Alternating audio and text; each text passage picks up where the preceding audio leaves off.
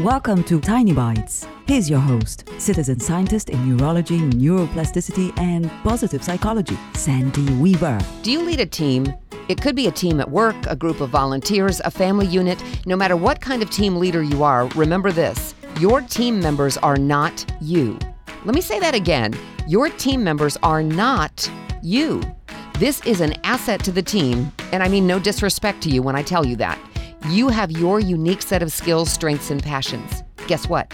Everyone on your team has that too. And theirs are not the same as your unique set. It's very easy to expect others to react to things the way we would, to solve problems like we would, and to have the same work ethic we do. They don't. They're not you.